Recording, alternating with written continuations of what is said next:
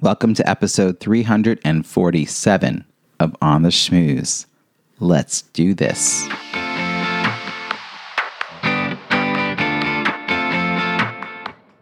Welcome to On the Schmooze, the podcast that highlights talented people from different fields, explores how they built strong networks, and overcame challenges on their way to becoming successful leaders. Now here's your host, Robbie Samuels. As we shift from summer to fall in the Northern Hemisphere, you may feel the urge to cram and finish all of your big goals before the end of the year. Realistically, you've got about 12 to 15 weeks, not counting vacation and holiday time. Narrow your focus to the 1 or 2 goals that, if accomplished, will set you up for success next year. Remember not to overwhelm yourself and end up moving 7 projects forward just incrementally. That won't get you to where you need to be in January. I took stock and decided I would launch my next certification cohort in October to help you become more confident and competent using Zoom to host transformational, inclusive, and engaging online experiences. Known as the 5% Advantage Program because you'll learn how to get 5% better each time you speak or host virtually, this 4-week program includes 3 options to participate: audit, personalized feedback, or certification. If you're interested in participating or you would like to receive free content related to leveraging Zoom, fill out the interest form and I'll be in touch. The form is available at robbiesamuels.com/Maven. This is a live cohort program with access to a library of video tutorials.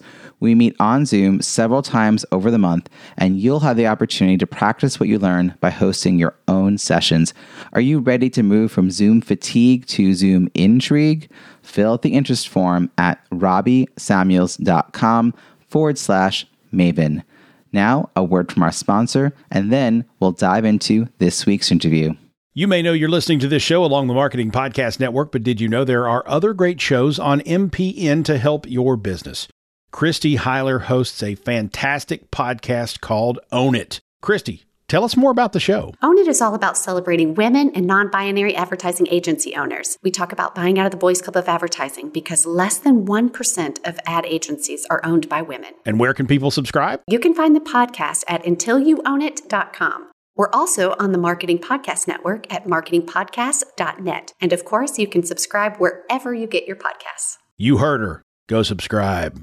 Today's guest defines success as using your authentic skills to serve others without depleting yourself. She's a catalyst for positive change, a certified executive coach, a professional speaker, and a productivity consultant who has dedicated her life to the intersection of productivity and inclusivity. She believes that exceptional leadership and nurturing environments can bring out the best in everyone. She inspires individuals designed for well-being and cultivates sustainable performance while avoiding exhaustion and burnout. She encourages leaders to design inclusive performances to invite the richest contributions from every team member. This is a topic she explores with innovators as a host of the Happy Space podcast. She's also a sought-after media contributor to news and lifestyle shows, including The Huffington Post, Fast Company, The Globe and Mail, and CBC Radio. Whether speaking to one person or thousands, she loves inspiring massive shifts by inviting you to pay attention to little things that make a big difference. Please join me in welcoming my friend, Clare S. Kumar. Hey, Robbie. Good to be with you. Oh, it's such a pleasure. So, as you know, this is a show about building strong networks, and the context here is leadership. So tell me, how do you define leadership, and when did you realize you had the skills to lead? Love those questions. So leadership, to me, it's about becoming a compelling person to follow. It's not that you have all of the ideas, but it's that you are the person that people are looking to come to their next steps. And so being a leader, especially now, I've recently stepped back into actually having people working for me again, and realizing there's a real responsibility to recognize that I'm on a journey alongside these people that I'm working with. And it's my job to figure out how to invite them to be at their best. I have a couple people now that I work with that are so conscientious, and they can, and actually it's happened a couple of times where people are so conscientious and in their own anxiety that they're ready to walk away before having a conversation about, what's going on and what can we do and how do we get this right? It's my job as a leader to stay curious, to be collaborative, to be creative, and to be courageous in figuring out how do we keep working together so that the talent that I see really is brought to bear. So that's what I think a good leader does is standing in that place. When did I realize? I don't know. This is going way back, but I was in the Brownies when I was about 6 or 7 years old.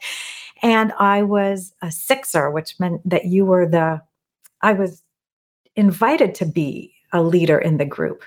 I don't know if I felt particularly like a leader, but that was my first invitation to step into that. And it felt okay. And there was some sense of I would be the one who would kind of guide us as to what we were going to do next, or even be the translator for what the leaders were sharing for us to do. So that's my first memory of leader. But you know what? I was an eldest child. So I'm going to tell you right now, my sisters would tell you I was bossy pants all the time. So I think there's leadership in all kinds of places. I love this. So first, your definition, I just want to go back to compelling person to follow. And then you talked about being curious and courageous, and like it's about being really present and seeing the best in your people and helping them see the best in themselves as well. And I love that you brought us way back to the Brownies. So for those who aren't familiar, Brownies is before Girl Scouts. So it's early primary grade school ages. I was a Brownie. I get it. I don't remember being picked to be a leader. That's really cool that was your experience. And you sort of looking back, you're like, what did they see in me? And now when you mention that you are the eldest of how many siblings do you have? 2 sisters. Yeah. So and what's the age gap? I'm kind of curious. 19 months with my middle sister, and then 6 years from me to my youngest sister. Oh, so the big age gap for the youngest one, but 19 months, like you're kind of almost on top of each other then. But you were still the eldest. Oh yeah. All my birthday cards to my parents, love your eldest daughter. I claimed that. You claimed that. Owning that terribly hard. So I wonder if that's how you showed up also when you were heading into the Brownies to be part of that group experience. Like you had the ability to sort of see more of what's happening, and you had the experience of being in a room with other people and wanting them you wanted to be able to compel them to follow you. Well, I was just bossy and ordering people around then, I think. But I realized little girls get that label all the time, right? But when a little boy speaks up, it doesn't happen the same way. So the bossy label, still today, I think little girls are going to get that if that's who they are and how they show up. Yeah. So what was life like on the playground later on? Like when you're in grade school, did you run for office as you got into later years, into junior high and high school? Were you involved in high school clubs, sports? Yeah, I was involved in tennis, and I was a member of the choir. And so those were my ways of participating. When I actually left the public system and went back into private school, it was a smaller environment, and I was able to find my place in a school of 1,200, 1,500 kids. I was just the smart one of the smart kids. I wasn't able to find a place there. So I was, I don't know, grade 9, 10, kind of just hiding, I think. I did 11, 12, and 13 back in the day in 2 years in this private school. And I think I found some confidence there. Not a ton. I found more when I left. And so first year university, I do remember running for council. I think I didn't understand copyright infringement, so I modeled a Diet Coke can, and I had Vote Clare, mimicking the Coke can, and you're not allowed to do that stuff. But I made flyers, and I think it was my first stab at, maybe I have a lot to say. I tend to have a lot to say about how things should be, or how I see things could be improved. And that was my first foray. I didn't really prepare speeches or understand campaigning or any of that. So I wasn't successful, but that was my first foray into thinking, I really want to have a voice and a say. It's interesting now, though.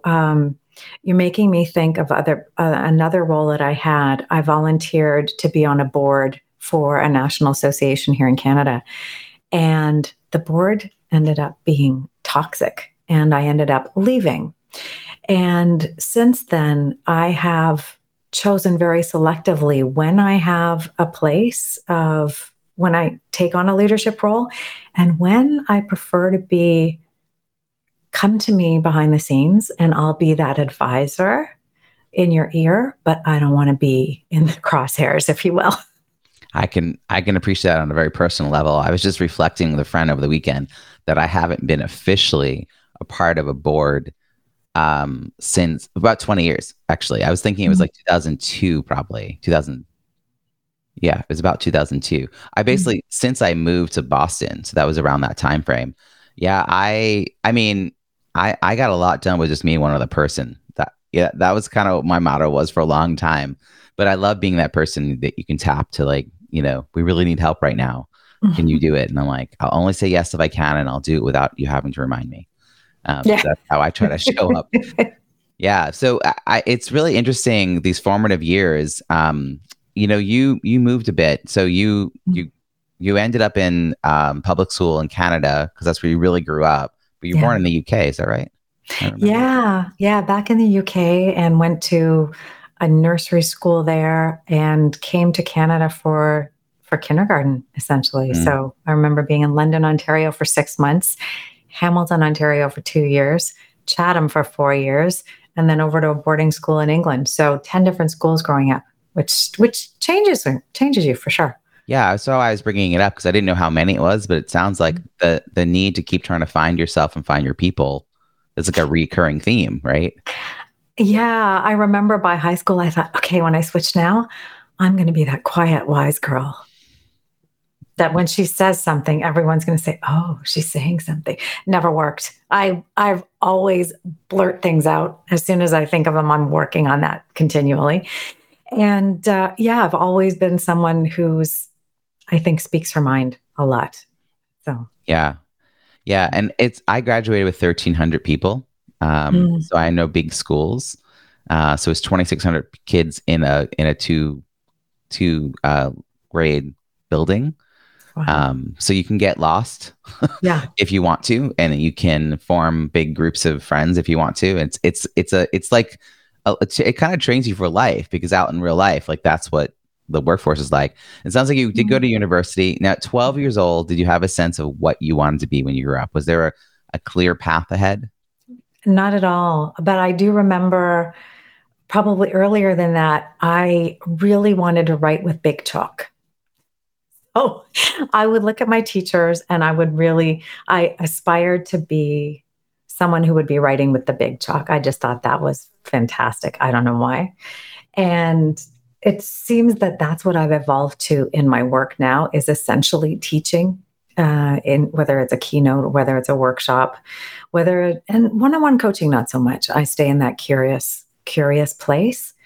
But I think that I was drawn to that role. And then I was one of those people that seemed to be good at a lot of different things. And so there was nothing calling me. I did follow my interest in science to my degree. So I did an undergrad in biology. But I also think there was a part of looking at my father, who was a surgeon, mom was a nurse, and thinking, well, maybe med school. And my love of science is still there, but I don't like hospitals, actually. I don't like clinical much of anything. So I realized that wasn't going to be for me. I didn't want to be working in a lab because I like people interaction way too much. And I chose not to go into teaching. I didn't like the confined nature of the system, even though I think I would have loved the work. I didn't like feeling like I was going into something with a rigid schedule. So, I mean, it makes sense that I'm an entrepreneur now, but I didn't have words for all of those choices at that time. Yeah. Did you know any entrepreneurs growing up, or, so this wasn't even a possibility? Like what you had was people in the medical world that you were sort of like, oh, do I want to emulate them? Right. I didn't know about offices. I didn't even know there were office buildings that people went to. Right. Because the people you knew like went and did that kind of more hospital focused work, it sounds like.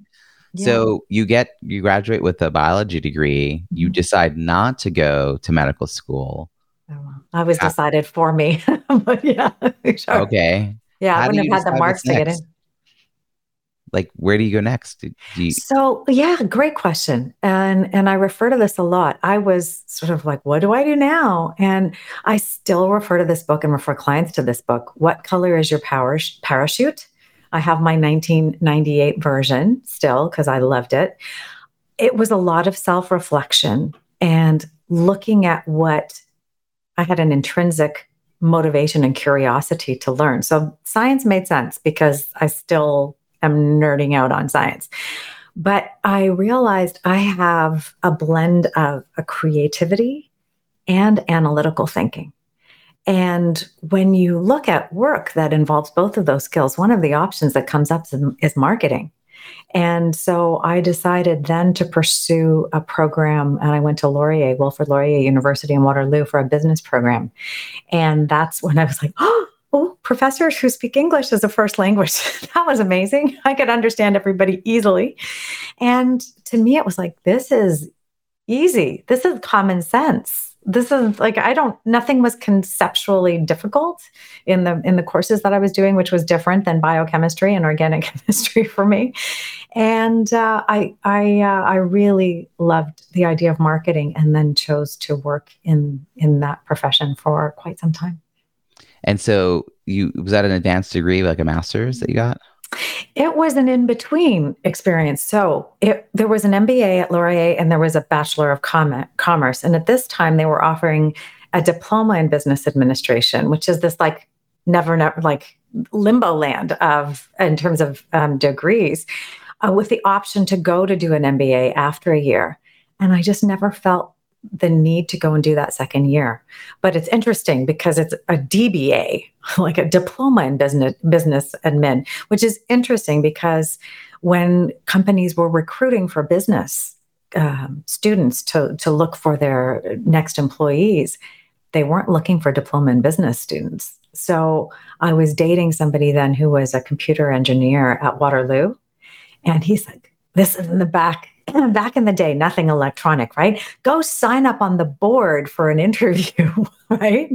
So I went over to Waterloo, which is just steps down the street, and I signed up for interviews. And I actually was then hired by Nortel, which was a cream of the crop then tech company in Canada. And so you got to swim against the current, find a different path sometimes. And that was, I still owe him great thanks for that suggestion. I wouldn't have thought of it. No imposter syndrome then. Sure, I'll sign up. But I remember being interviewed. One of my 5 interviews that day that I had was by an engineer who was like, what are you doing interviewing here? So, read the fine print. But it's interesting because there's a gendered piece there to explore, because women can read a job description that they can fill like 6 out of 10 of the things that are being requested, and they're like, well, I'm not good enough. And a guy can read that same thing and get like 4 out of 10 and be like, oh yeah, I can figure out the rest of this. Yeah. And so you had someone like, no, just go put yourself in that, go put yourself in, like say yes. And then you got the opportunity and now you're working at this like reputable company. What a nice way to like start a career. Mm-hmm. Now I know you as an entrepreneur, but I also know you're an entrepreneur who's had like various types of businesses, I'll say. So when did you leave the world of marketing and decide not to continue down that, the career path that was sort of laid in front of you? What was the deciding factor in that? I think if I had stayed in marketing and been able to continue with that, I may not have left. And if I had found flexibility, one of the neat things about my background, I think, is that I worked for different kinds of organizations, from startup to 30,000 people companies, Tokyo, Toronto, Montreal. So lots of varied experience. But what made me leave the corporate world was I was in a sales support role at that point. And the job was mildly interesting to me, but not riveting. So that was something interesting to note. I But what drove me to really say I need to really be an entrepreneur and really hone in on this. I started this business in 2005 when I was in Montreal and my kids were really, really little. And then I went back to the corporate world when we relocated from Montreal to Toronto, because daycare was 5 times the price. And we all of a sudden had a mortgage again. And it was like, if we're going to live here, I need to be able to contribute substantially. So the business that I had started part-time with kids, I thought, let's put that on hold for a year as I come back. But I'll tell you, I cried 3 months before I left Montreal. And I had this complete anxiety about being sucked in to the Toronto rat race. And it was absolutely not unfounded at all. I was able to negotiate 4 days a week, but those were 4 days that I was ultimately mandated to be in the office when 90% of my job is on the phone. And so I found that exceedingly exhausting. And it's interesting, I didn't have any language around sensitivity at that point. And the fact that I was exhausted by the construct of work and what I needed to do. I was totally on board to be there. I made an offer. I'll be in 50% of the time. And for any meeting you need me. Not good enough. Out. So I negotiated my way out of that and realized, I was trying to have this autonomy that just wasn't on the menu in that office environment, despite the fact that they'd sold the technology to help you work from home and all of that, it's a little ironic.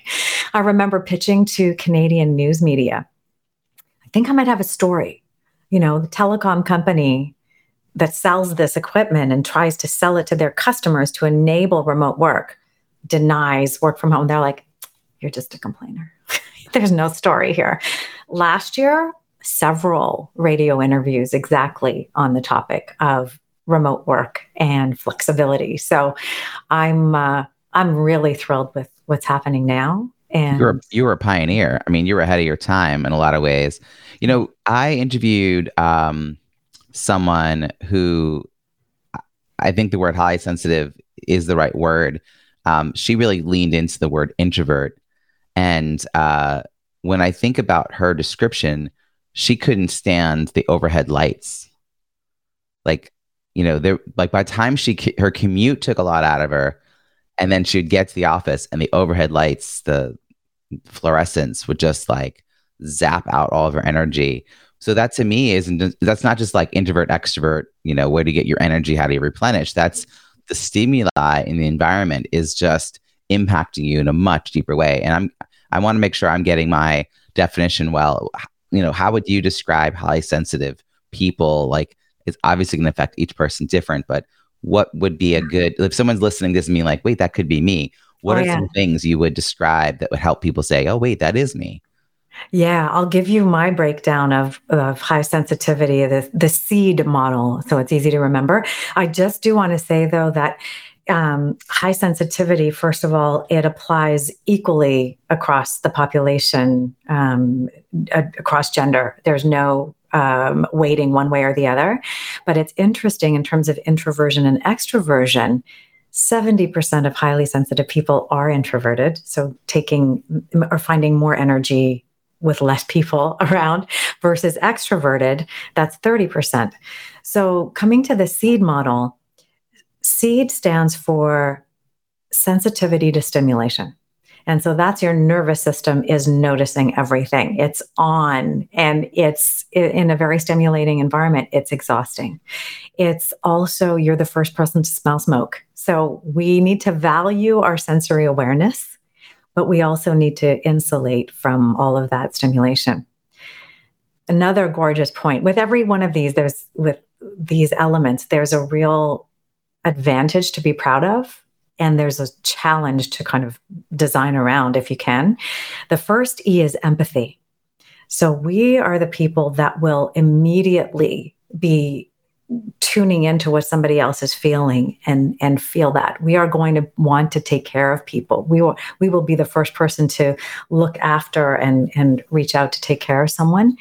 At the same time, you can imagine if I'm watching the news, it can be very emotionally exhausting. because you're caring about every darn thing, even watching films or books. I remember watching a movie, and one time luckily I was upgraded to business class because I took the duvet and I had it over my head while I had a big sob on the plane, So empathy is there. And the third element is emotional responsiveness. And so that empathy can lead to this emotional welling up. And there's in the science will show that our brain actually is showing more reaction to things. So we might be more quick to anger. I suspect that Will Smith at the Oscars was emotional and responsivity, like being unleashed when you can't self-regulate for any number of reasons. The other thing too, though, is we're very, very self-aware. So I can imagine Will has a lot to say about what happened and really knows what happened for him in that moment. D is really the profound point that really makes highly sensitive people special. It's deep processing. So we've got neurons firing. We're connecting all the dots. If you listen to an interview that George Stroumboulopoulos did, he's a Canadian broadcaster. He's got an Apple Music show right now, based partially in LA as well. He interviewed the Dr. Gabor Mate, and they were talking about sensitivity. And these are both sensitive men. Now, George rides a motorcycle and likes metal. So there are different versions of sensitive men. But he was asking Dr. Mate where sensitivity or where creativity comes from. And he's like, it comes from the sensitive people. It comes from the people that are connecting all those dots. So connecting the dots is wonderful. We come up with amazing output, new ideas, ways of looking at things. We can also spin in analysis paralysis and just not move forward. So yeah. You just summed up your learning on this that you didn't have when you were growing up. You didn't have as a young adult or young professional. You just had these like irritations that you became aware of, and you were like, well, if I could just do this differently, or if I could just have some flexibility, if I could just modify, if I could have choice, like you were framing it in that perspective on an individual level. Now it sounds like you have more of it's a macro issue. It's a systems level response, right? Because you are the individual who is being impacted, but now that you realize that there's a large percentage of people who don't realize, and I always think of is when we adjust for the needs of the individual people, like who we think of as sort of on the outer edges, we all benefit. Like when the seats get a little bit wider because some people got bigger hips, everybody be happy about there being more room on the plane. Like we add a few more inches of space between me and the seat in front of me. I'm not the person who needs all that extra space, but I'm also happy to have the extra space. So I feel like you really had to live your way through to this. And of course, looking back, it all makes sense. But when you were trying to find your way after you realized that the job part wasn't going to work, like the JOB in an office 4 days a week, how did you pick a next path? Like what was the next thread for you, and who helped you figure that out too? Because is that when you stepped off of the more career path and went more into the entrepreneurial way? Well, I think, I was blessed in Quebec when I had my daughter. So it was my second child. They had far more generous maternity leave, and also not maternity leave, but the childcare on offer was subsidized by the government. So I ended up paying $7 a day for daycare. And when my daughter was 19 months and highly independent, but without words, I now know I could have taught her signing, and I would have had I known. I needed to share her. So I needed to share her with someone else for a few hours a week. And so I had her in daycare there for 3 days a week. And that gave me space and pause to reflect on what is it that I want to be applying myself to. And I was in a mother-baby group at that point with my daughter. And one of the women there had just done a course in how to be an organizer, how to be a professional organizer. And she came to one of our baby group meetings and she said, "Oh, I just did this thing. It is not for me, but you, this is for you." Absolutely. Just from the way she saw that I organized my life and parented, and the way I did everything was in an organized way. And I think it relates actually to my high sensitivity, because being organized was a way to calm my world down. And I needed to do that visually in terms of things all around. I still prefer, I'm the kind of person who's in a hotel and will make the bed in the morning before the staff comes, just so I can put my clothes down on it and it's not all topsy-turvy. I don't like a messy bed. And I realized I have some skills in this area. And so I did something, what I call it now a joy inventory with my coaching clients. I looked back through all the different jobs that I had, and I thought, what were the small moments of joy that I experienced? And one of the biggest, this was surprising to me to admit it. One of my greatest joys was serving tables in a restaurant. My feet hurt. I smelled terrible at the end of a shift because we had sizzle plates that would pour grease all over me. I wear a pink tuxedo shirt and a black bow tie. I mean, you can picture this back in the day. But what I loved about it, I realized, was the ability to influence somebody's experience in a short amount of time, suiting my impatience in terms of having an impact, and getting paid right away, and having personal connection. So I still remember a mom and her mother and an infant and a 3-year-old who came for lunch. And because it was now 2:30, I got crayons and paper and was able to sit with that child and color while they could enjoy lunch because all the other tables had left. That kind of thing, I loved it. I got an amazing tip, but I wasn't doing it for the tip. I loved it. So it's, I think it was tuning into those moments of joy, which I realized I had connection with people. I was making an impact.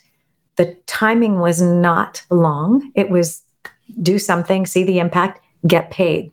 And I thought, I like this business model. I like this to turn into a business. So then I thought, I'm going to take these organizing and productivity skills and turn it into an organizing and productivity practice. I needed a break from the cubicle world, so I spent a lot of times in kitchens and closets, sort of Marie Kondo before she showed up. And I loved the work. It was very fulfilling to really unlock the way someone was living so they could relax and perform. And so the next evolution was into coaching. And now I do that without so much schlepping of bins. And it's, we declutter life to a certain extent and figure out how to unleash someone into their life a bit more. I love the happenstance of how you first introduced the idea of there being such a thing as a professional organizer. I've had conversations with many guests over the years who stumbled into the idea of coaching, stumbled into the idea of professional speaking, because it's not, the jobs that we are told when we're younger. It's not the career paths. It's not the environments we're told to look for. I think professional organizer is a good example of that. I actually have quite a few friends over the years that have been professional organizers, and hearing their story, their origin story of how they discovered that talent they have, which they never thought of as a talent. If anything, it might have almost been a thing that held them back, that they needed to be a certain way, that they needed life to be, they're the folks that the paper on the table is at the right angle to the edge of the desk, and like they would walk into my office and it's like, oh, like I'm the piler. So, but, to reframe that sensitivity, as you and I describe it, to this real plus, this way of giving back order to someone else who may be feeling a little bit disorganized and a little bit chaotic and a little bit out of control. And you're like, let's get you some bins. Let's give you a system. Let's create a process. A 4-step plan to get organized. I love this idea. Let's start with one drawer. Just one drawer. We just do one drawer, just one drawer. Like just breaking all that down. And I could see how that would shift into a coaching, because then you start realizing how it applies in lots of other ways. My clients were asking me to coach them, actually, which is how it happened. Somebody said to me, I was helping an individual who was working from home, And he said, I really need some help with my home office. So I went to help him there. And he said, I enjoy your language so much. Would you coach me at work? And that was my foray into, okay, I said, look, I haven't done this before, but I'm willing to try it. And if at any point you don't find value, let me know. But I would go and we would have a 2 to 3 hour session. I had no idea that was like way long. But I was like, if I'm going to travel out to your office, this needs to be worth my while. So I would go and we would have these long meetings. And it was fabulous way to start. I love that you were sort of invited to that next stage. So you didn't have to go looking for it. You invented something related to professional organizing, which I am always astounded by people who create physical things. I mean, we're all thought leaders. It's easy. I don't want to say it's easy to get paid for your thoughts, but it's easy to come up with them. But like to create they don't stop. And like physically create. So what's this thing that you created? Talk about being before Marie Kondo's time. Like, what was the thing you created? And I give full credit here to Yuriko Zakimi, who was my then business partner and who came up with the original concept. This was a concept for folding clothes vertically, the way Marie Kondo got everybody thinking about, you can put your clothes vertically in a drawer. Well, we came up with a tool to help you do that. And it's interesting because, you can fold things without the tool, but the tool, it's the difference between having a piece of paper to put away, like imagine that's a t-shirt or a book. Would you rather manage this or would you rather manage a bunch of floppy pieces of paper t-shirts, right? So Plio is the name of the product, Plio. You can still see it at plio.com. Cross your fingers. There's maybe a chance it'll come back to market. I'm still working on that. But I had to look at this concept and really test it out from my knowledge as a professional organizer, working in people's homes. I was already going into homes and teaching people how to do this. And along came Yuriko and this idea that a tool could make it easier. And it really does. Not only does it make the folding easier, but we learned that wasn't the biggest pain point. So it's an interesting business lesson. You're looking for what's the real struggle. The real struggle was this manageability, that you'd fold your clothes. I remember this is kind of funny. I was with a couple and we were looking in their bedroom closet and the wife said to the husband, I was looking at the top shelf, right? So there's all the hanging clothes and there's a top shelf and there's sweaters piled up there. So she said, don't touch that shirt or that sweater because I just folded it. Imagine that you have clothes that are off limits because of when they were folded. Like the concept is nuts, right? So this tool, when you fold around a Plio filer or piler, those were my sort of borrowing from paper management and taking it into the closet. When you do that, the structure there means you can have a pile of 8 sweaters. You can lift them all up, take one out, put them down, nothing messed up. You can use your full wardrobe. So whether it's in a shelf or a drawer, you now have it folds right, stays neat. It just sounds like you were listening to the pain points. You were looking beyond the more obvious common complaints for the thing that was really slowing people down. And again, taking something physical from an idea to a physical form is, to me, pretty amazing. I almost did an entire podcast on this. So really, really excited. But then you continued on. When did HSP, highly sensitive people, sort of become more of your message? Like you're doing the organizing, you're doing the coaching, you're living your life. How did you end up in this current iteration? Like now you are the thought leader who's sharing ideas, sharing content, hosting a podcast, working on books, all this good stuff. So how did that start to transform? So I think I'll just say I learned about the trait, I'm thinking it's 8 years ago now. And so I had to understand my relationship to it for a while. And then I started to realize how profound it is once you understand this, to use it as a design parameter in your life. So taking my product design, taking this kind of thinking and saying, wait a minute, if I'm going to honor this, and it relates to my performance, it's sort of now weaving everything together and saying, if I understand my nature and how I am, my level of sensory awareness, amongst other things, I can now weave in productivity and sensitivity and understand like sensitive people are full of all these talents. How do we invite those talents to come out? I really believe we are, if we go back and we look at who are the creative people, who are the thinkers, there are such standouts. I mean, and the interesting thing is sensitivity is also apparent in many forms of neurodivergency. And neurodivergency essentially means non-typical ways of thinking and processing. And so one example is Richard Branson and dyslexia. I mean, there's an example of what a mind seeing things, right? And I love that he's become a champion for that and the association of dyslexia and actually doing great things, right? So I started to realize, first of all, that sensitivity was worth talking about in a really positive way, and thinking that when I started the podcast, which is just over a year ago now, that was going to be my big message. And I've stepped back and have a bigger perspective now.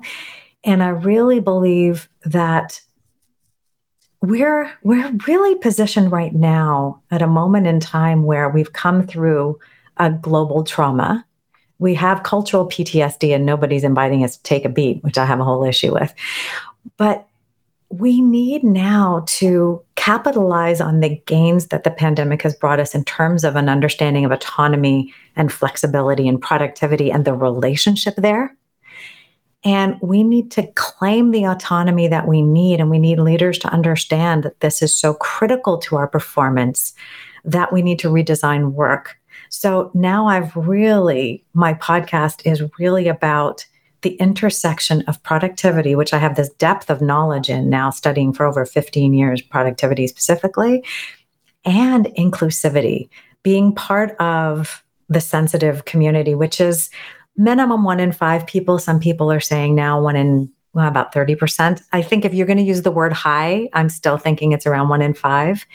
But what about all the other neurodivergencies? What about invisible illness? What about gender issues? What about racism in the workplace? What about all of these ways? Ageism? What about the way so many people are marginalized when they have a lot to offer? And I'm basically saying, stop squandering talent. And I love this. I love how your message has really broadened and it's become a bigger tent. You still have a different perspective than a lot of people who are doing, like, for instance, DEI work or DEIB for belonging work, that I haven't heard people sort of focus on. It's sort of like the person I mentioned earlier, Maura Aarons-Mele, who focused on introversion, right? Like when that was when she started talking about that wasn't something we were talking about, and then we started getting books about, quiet, and, there's sort of like zeitgeist moment happen. And I feel like that's where you're now leaning towards, is like, how do we acknowledge these neurodivergencies, that if you add up all the ways people are neurodivergent, that's a lot of people. That's like no longer a tiny little minority in your office. That's probably a lot of people on your teams, a lot of people that you're interacting with, even your clients. And what's interesting in that group too is that because more children are being diagnosed, if you will, and understood, parents are going, yo, wait a minute. Hello, I'm part of this club. Especially women, because hyperactivity with ADHD was not considered really, was considered part of ADHD. And there's the inattentive version as well. So there's the number of women I know in their 30s and 40s are like, oh, ADHD. I'm curious where I am on the spectrum. I haven't been tested. I'm curious where I am, because as I realize my tendency to blurt is impulsivity. It's a verbal impulsivity that I never connected. I was thinking physical action, but my blurtability is off the charts. So I'm like, oh, what do I need to do about this? So I'm curious. And the neat thing, so just about neurodivergency and sensitivity, is that there's such a myriad of ways it shows up. So it still requires curiosity and nuance. I was mentioning George Stroumboulopoulos and his love of metal and motorcycles, yet he's the guy that just posted on Instagram a couple of days ago about what broke my heart was realizing that all the dogs that I first followed on Instagram have probably crossed over the Rainbow Bridge. And I'm like, oh, George, I love that guy. I love him. Yeah, but at the same time, listen to this metal, man. Like it's just amazing. I love this. I love people who help us expand our own notions and limitations of what a person is when we hear a word. Yeah. I've got a question about how you stay in touch with people. Because I know like you're in the last like few minutes, you've described all these different types of communities that you have been a part of, workplace, as well as the new work that you were doing, as well as like the way you show up in the world. So you have gathered and collected over the years, 15, 20 years, like all these different kinds of people. There's always those inner circle people that you're going to stay in touch with. But then I always wonder about the second and third layer, or you might call them second and third tier out. These are weaker connections, but people that you enjoy. It might have been someone that you met at a conference a year ago, or you worked with them 5 years ago, but you haven't had a reason to work with them since. How do you think about staying connected, nurturing those kinds of connections? Any habits, philosophies, practices? Yeah, I'd say it's really become clear to me that it's personally one-on-one reaching out is absolutely necessary. I mean, I do all the social media stuff, but when one of the things that I do is, on Facebook, you'll see someone is posting about something sad or it's a happy birthday. I don't do the broadcast message or the responding in the thread. I'm sending always a personal message. I'm always sending something that's happy birthday and I'm thinking about them. I often I just sent this to actually a client who I have tons of respect for. I just sent a reference to a film that I thought they would enjoy. So it's, you pop into my mind, and Blake Fly, I don't know if you know Blake Fly, but he does this and he's masterful at it. And I realized I do it too. And to me, it's acting on those prompts that when something comes up in your mind that makes you think about someone, don't lose it, because they don't hang around in my memory too well, but act on them. And that reaching out and knowing that someone is in your thoughts, I think that's a way to keep a relationship alive. I will say, back to high sensitivity though, highly sensitive people have more mirror neurons than the average person. And our ability to build rapport is off the charts, because I can be with someone who I know is type A and needs to get things done, and I can speed up to be at their tempo and go, okay, where are we going with this now, right? I can kind of dance with them and match them. Or if I need someone who needs to be chill, I'll find their groove and I'll be where they are. And so that's maybe something that I'm now aware of as something that I was doing intuitively, but is maybe an invitation for someone who's not thinking about that. It's to tune into where somebody else is and choose to be their dance partner. I love this. And I love the visuals of that as well. I mean, you brought up Blake Fly. I've had the opportunity to interview him, and he's also interviewed me for my 300th episode, I believe. So we'll put links in the show notes to those interviews. Great person to know and to follow and to be inspired by. As we're wrapping up here, I'm about to get to my favorite wrap-up question. Before that, we're going to hear a quick word from our sponsors. All right. So Claire, it's a year from now. And I know you and I are going to see each other regularly between now and then. But let's say it's a year from now, and you or I suddenly realize it's been a year since we recorded this. And I want to know, a year from now, I'm going to turn to you and say, oh my gosh, what have been the highlights of the past year? What should we be celebrating? So with that in mind, what are you most looking forward to in the next year? It's got to be completing the book. So I'm working on a book, and it's all about stimulating and supporting the conversations we need to be having to make sure we're inviting everyone on the team to be able to contribute their best. So I just see people shying away from those conversations, and I'm like, hang on a second, I'm going to invite you to the self-reflection and the understanding that we all need different things. This belief that productivity is personal, and that if productivity is personal, flexibility is inclusivity. Like, I need that to be out in the world as a concept people get. And I really want to be saying I've got amazing speaking opportunities to be that person, not writing with chalk, but person leading the discussion and inviting more leaders who are on the cusp listening to this and saying, I know there's something here. How do I get there? And that's what I'm going to be so proud to be looking forward to, is those stages. I can't wait to celebrate the release of your book and be on your launch team and help it get out in the world. Productivity is personal. Flexibility is inclusivity. These are great ideas to wrap this conversation on. How can people find you and follow your work? Oh, thanks, Robbie. The easiest place to go is clarekumar.com. Clare, no I, so I joke, no third I, and Kumar as in Harold and Kumar. So now you know how to spell Clare Kumar, clarekumar.com.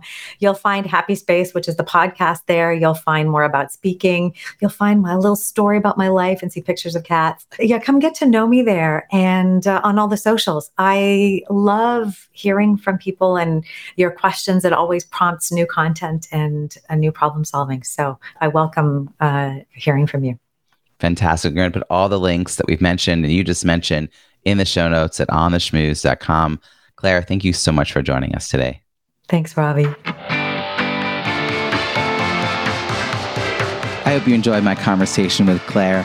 What is your key takeaway? Something you'll put into action this week that you'll benefit from for years to come. Share what resonated with you in the show notes at ontheschmooze.com. Look for episode 347. That's also where you'll find all the links and resources from today's show, as well as all the archived episodes. Reach out and let me know which were your favorite interviews. If you enjoyed this episode, please share it with that one friend you know would love to hear it. Subscribe or follow for free so you don't miss next week's show. Are you a fan? That's awesome. I'd love to read your review. Thank you in advance and look forward to connecting again next week. We'll be interviewing another talent professional who overcame challenges on their way to success. I'll ask probing questions to get them to share untold stories about their leadership and entrepreneurial journey and how they built and sustained their professional network. Until then, have an amazing week.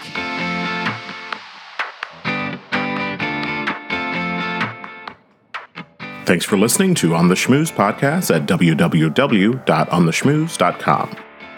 That's On the Schmooze, SCHMOOZE.